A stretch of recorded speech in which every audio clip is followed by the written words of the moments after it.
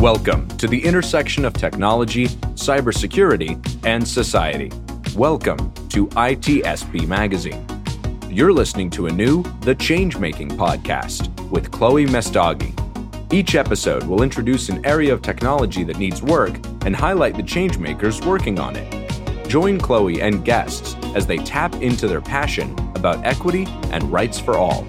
Knowledge is power, now more than ever.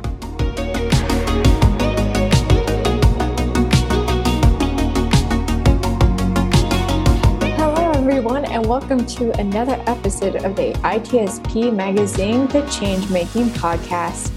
And today we're going to talk about sustainability. And with us is Kevin Bayuk, the co-founder of Lift Economy and Senior Financial Fellow of Project Drawdown. Thanks, Chloe. Happy to be here.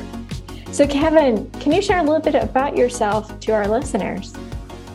Sure. I have a background in kind of technology entrepreneurship and enterprise software kind of vocationally, but I had a hard kind of stop in that as I was trying to work on more social and environmental kind of problems.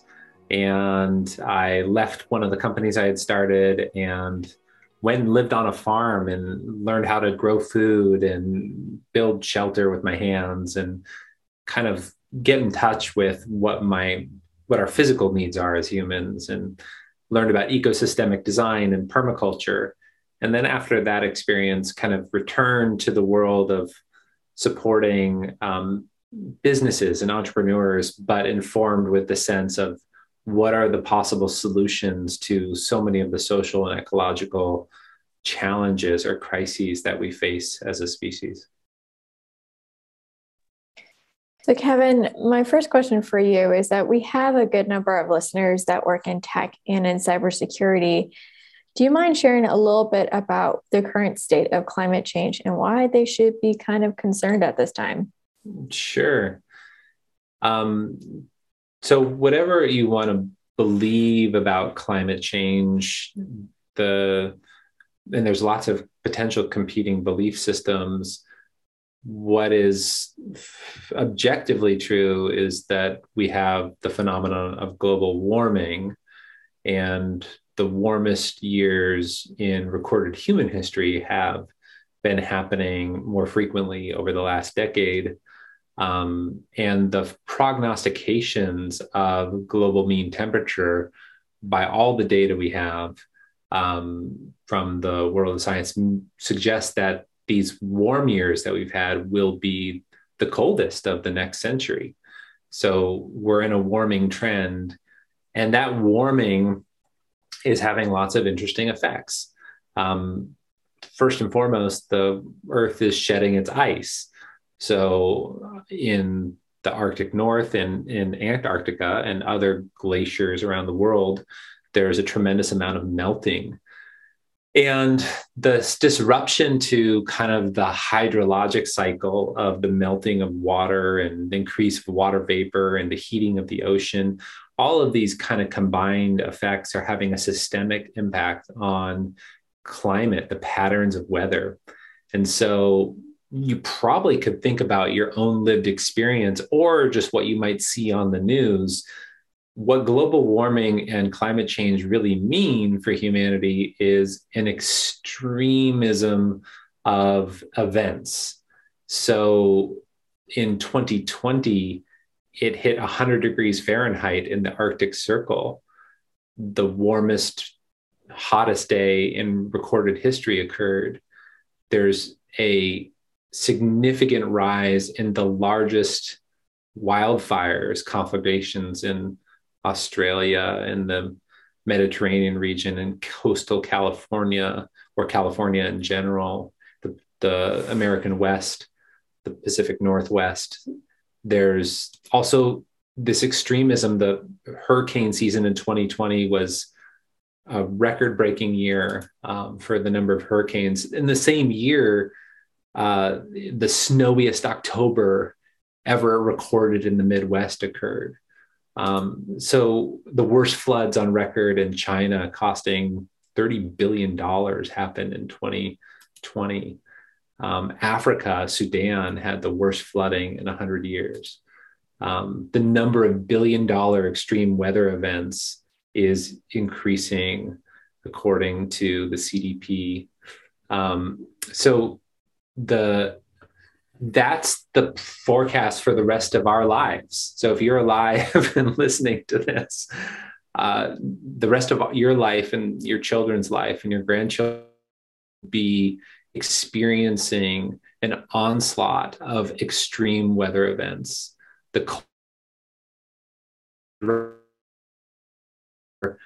And that is hard for life to adjust to.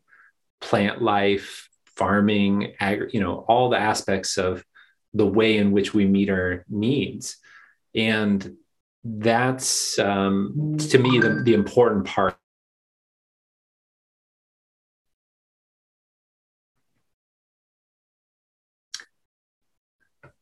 Other things I could say, Chloe, is if you're thinking about global warming and climate change, there's also long-term impacts that are kind of not disputed in terms of anybody's belief systems, and that's that the sea level is rising because of this melting of the ice. And in some cases, it might still be a couple decades before we feel the impact of that. But definitely if you're in your 40s or in your 50s even, it will definitely hit in your lifetime. And if you're younger than that, it's a guarantee it's going to affect your life. That on the coasts, there will be a rise in the sea levels, which will disrupt the functioning of sewage treatment facilities or wipe out roads or international airports, and ultimately impact human settlement in our coastal areas. And there already are millions of people around the world who are migrating away from the coast every year. And that will only continue every year for the rest of your life. And there's a moment when you consider the gravity of that it's actually going to impact geopolitical situation. And ultimately it will come back to affecting your life in a very deep and dramatic way, no matter where you live on Earth. Thanks for sharing that with us. And I know that there are companies right now, especially tech companies, that are making these pledges of net zero by 2050. What are your opinions about the net zero term? And also, these companies are making pledges. Or do you actually see them doing the work of it? Are they actually assessing, or is it kind of like a pledge that doesn't have any action behind it? I'm both and. There's a lot of pledges. Many of them are just rhetorical, say the right words and say that we're committed to something and hope that it doesn't affect your brand or the popular opinion of the company, depending on who your customers are, or to be compliant with some of the reporting requirements if you're a publicly held company. So making some of these pledges. Right now, we're seeing some action. We're seeing a lot of rhetoric. And in general, you could think of net zero pledges as really important and wholly inadequate. So it's kind of essential that we begin taking steps. And maybe one step is to make a pledge and then start to explore the options. And the best options, of course, would be to kind of like if you imagine you had a bathtub and you were filling it up with water and it was starting to overflow. What would be the first thing that you would do, Chloe, if it was overflowing and you had the water on? I would probably remove the stomper. Right. Yeah, sink the water down. What you might do is also turn off the tap. Right. Yeah, that's true. I could do that. Yeah. And you might want to do both. But if you turn off the tap, that means reducing our emissions. And so the problem with net zero thinking is a lot of net zero rhetoric and pledges and actions are based on the idea of not turning off the tap, but finding ways to just deal with the stopper or just to catch the water that's overflowing into different buckets and offsetting and that kind of thing. So the big challenge for the economy and industry in general will be to dramatically every year reduce emissions. And that requires, that's difficult because your competitors, if they don't do the same, their cost of business will be lower because they'll externalize those impacts. So there is opportunities for innovation and ingenuity, absolutely, all across the board, almost in every industry. But the world needs better mechanisms to coordinate a massive reduction, multilateral reduction of emissions. So net zero, really important and wholly inadequate. So what can companies do, or why should they do something about this? If I tend to find that sometimes companies push back on doing anything in sustainability because they don't see what's in it for us. It's going to cost us more for sustainability. However, what is it worth the costs associated with it? It's a tricky question, right? Because companies are in a bind depending on what kind of company they are. If we were talking about privately held companies that are not subject to public equities markets and shareholders, then there's a lot of latitude that the privately held company can has in terms of their decision making about what type of burdens they might take on to remain competitive and yet take dramatic action. When you're talking about public companies, there's a different kind of set of mandates and pressures that they're responding to, and a different set of oftentimes competitive pressures as well. And so companies that will likely find that if they take the adequate climate action, it will come, in most cases, though there's some room for innovation in certain places, it will come as a net cost to the organization. And so no matter how well-intentioned the executive leadership is, or even the board, to make decisions to burden the company with the cost of the adequate actions, if that comes at a cost to shareholders, it's likely that those individuals in the board or the executives will be turned over until somebody makes the decision. That's the bind of our economy and the way it's structured, is that the incentives to do the right things that are necessary for the survival of humanity are almost impossible to make with the existing system. Yikes, it's pretty scary. But that's the situation a lot of companies find themselves in.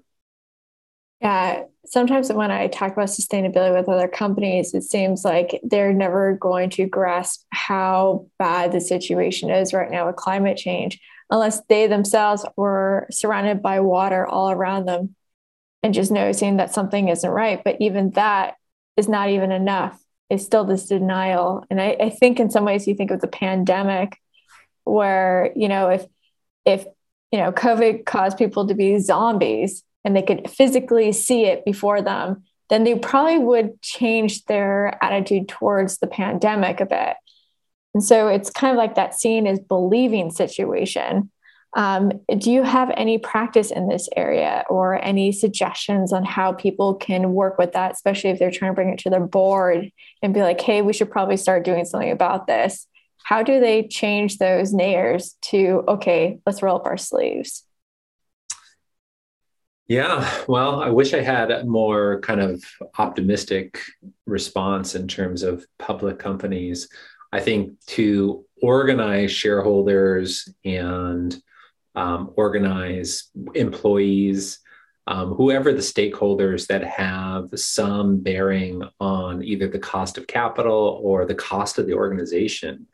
So in some cases, this might be organized labor and unions, or organized customers in the form of boycott, but actually taking collective action to, if you will, force the hand of people in decision-making roles, executive leadership, board roles, where they can then say to shareholders, hey, I have no choice but to make the right action with regards to climate.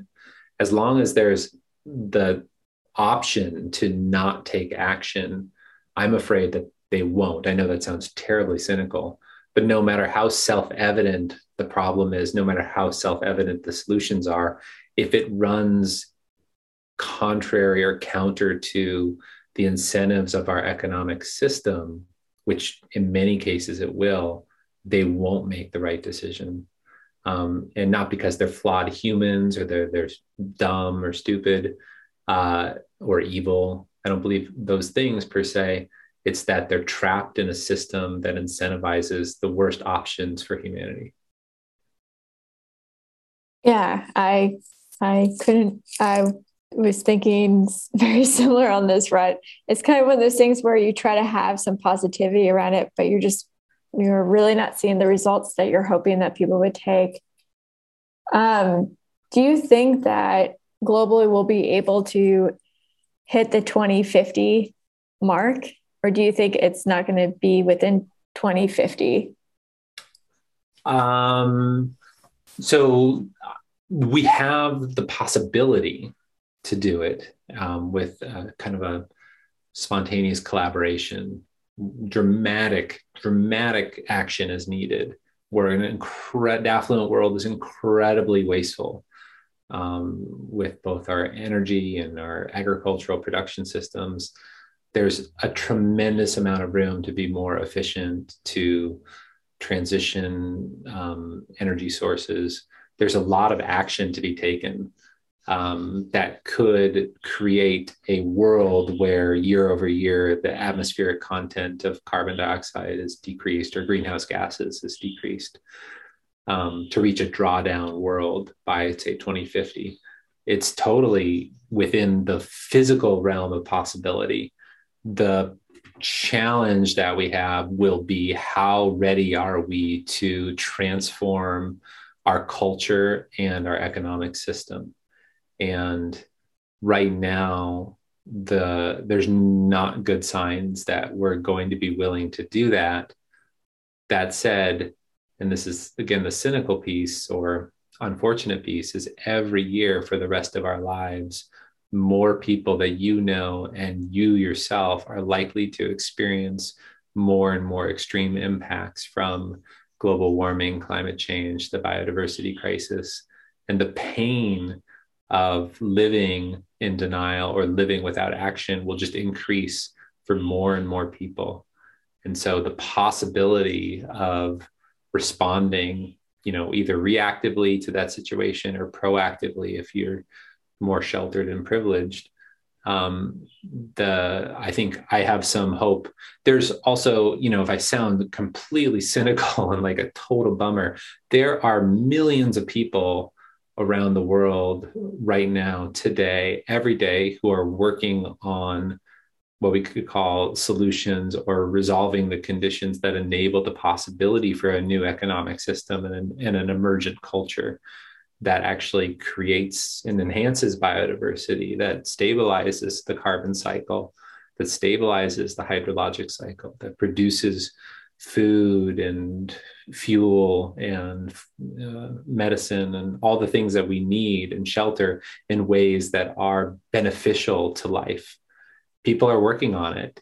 And that, I would say, is the most, if you say, what can people do? Certainly to organize, within your company, organize within your community, organize as a shareholder, whatever role you're playing to get more people to exert more and more pressure on the existing system at large to transform is stuff that you can do. But you can also, and this will sound very blunt and maybe, I know, Pollyannish, because not everybody listening can do this, but change your career. Do something that matters. Now is the time. Your grandchildren are watching. This is the opportunity. The average American spends like 80,000 hours in their vocational livelihood. Now is the time to work on the possibilities and the solutions. And I know, like, that for some people listening, like, they're like, what, you want me to quit my job and threaten my own security to like work on climate change and global warming? And my blunt answer is yes, take up the call. Yeah. I mean, I remember last year I flew just once, But when I was flying, I thought that we were flying through fog or something. And it wasn't. It was the smoke from the trees being on fire. But at the same time, while I was on that flight, I was watching a documentary about the fashion industry and what it's been doing to our planet. And I think that was like the hit moment where it's like, I can't just not do something. Mm-hmm. And yeah, you're right. There's never a better time than to suddenly be like, you know what? I want to do something about it. And that could be also people want to volunteer. There's ways how to do it. And even in your own household, such as, do you really need to buy that product? That's like the first number one step. Do I need this or do I not need it? Because it's a lot about us not thinking through when we purchase. And that leads me to my next question is, how can individuals assess their own footprint? Mm-hmm. And how can companies start assessing their own footprint? Yeah. Well, for individuals and for companies, there are online, footprint calculators that are oftentimes based on averages, where you live, what type of grid is providing electricity, how much you travel as an individual or collectively within the company, how much you're moving materials around. And those are based on averages and proxies, but you can get on the scale by filling out some simple questionnaires to get your eco footprint or your carbon footprint as a person or as a company. And for companies, there's a jargon to it where they talk about scope 1, scope 2, and scope 3 emissions. And scope 1 and scope 2 are usually pretty easy to measure relatively. It's both a combination of your direct emissions from your activities as a company, and then your purchases of mostly electricity and other liquid fuel, and the emissions related to those purchases of utilities that create emissions elsewhere. Scope 3 is a little bit more daunting and oftentimes requires an internal effort to follow some of the guidelines for measuring. It's kind of the extended impact of the activities in your company. So if you're a company that has a supply chain, for example, of raw materials, noting and measuring the impact of those materials way upstream of the finished product that you might deliver to the market. Scope 3 is taking all of that into consideration. And the whole life cycle, like what happens after the consumption event, or if you're a goods producer or whatever it is. And scope 3 is, there are guidelines to follow. So it can be done as an internal project. And there are professional service providers as well, consultants that will help companies kind of assess their scope 3 emissions. For a company collectively, your scope 1, scope 2, and scope 3 emissions would be your overall kind of carbon footprint or greenhouse gas emissions footprint. For an individual, any of these calculators are very useful to get on the scale, but I would encourage you to also maintain a perspective on it, that to remind yourself that the proxy of the averages that are being used are just an estimate, still very useful. So you can look at the actions that you could take to reduce your emissions, which could be around transportation or food purchases or consumption in general, like you're suggesting.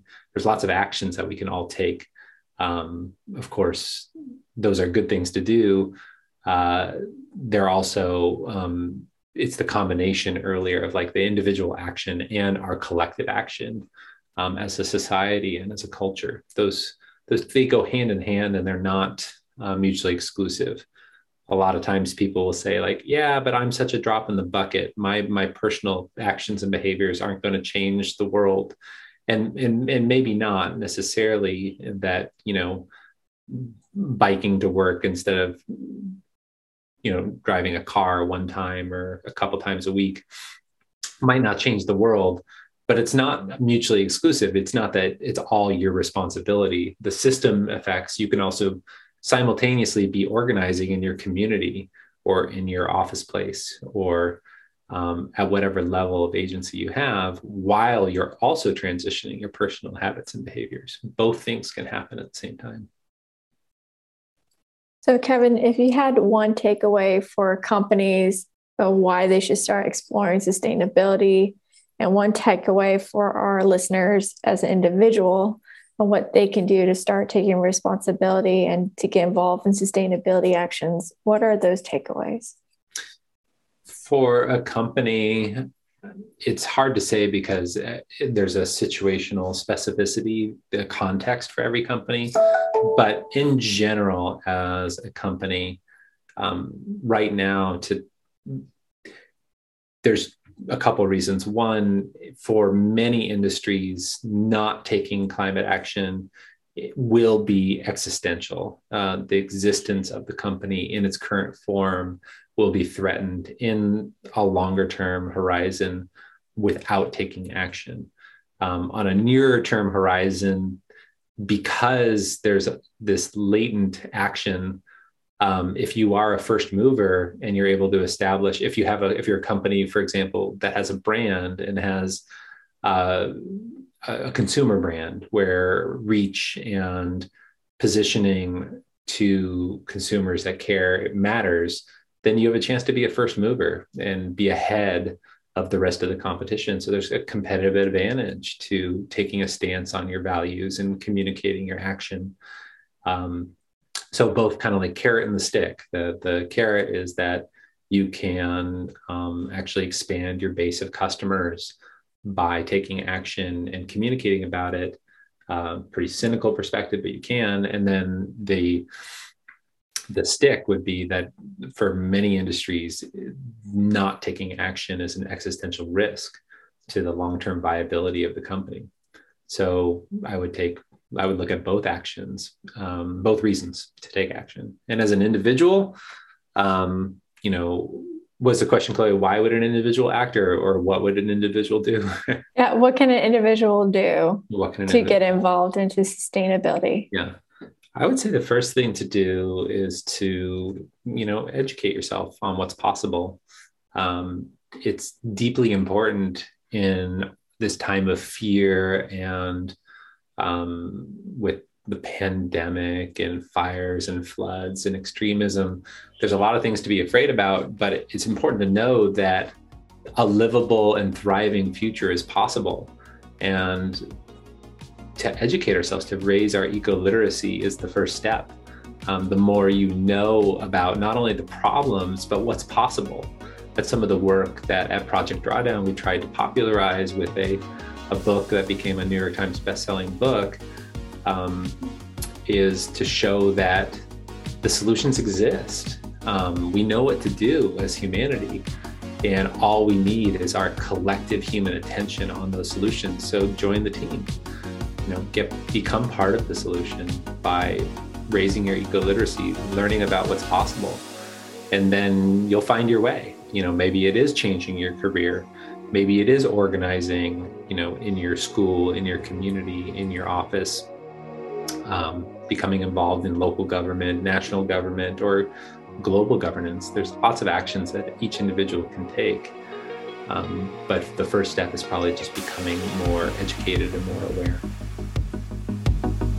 Thank you, Kevin. It was such a pleasure to have you on the podcast with me today. If anyone has any questions for Kevin, there will be links below of his social media so you can get in contact with him. Thanks, Chloe. We hope you enjoyed this episode of the Changemaking Podcast with Chloe Mestagi. If you learned something new and this podcast made you think, then share itspmagazine.com with your friends, family, and colleagues. If you represent a company and wish to associate your brand with our conversations, sponsor one or more of our podcast channels. We hope you will come back for more stories and follow us on our journey. You can always find us at the intersection of technology, cybersecurity, and society.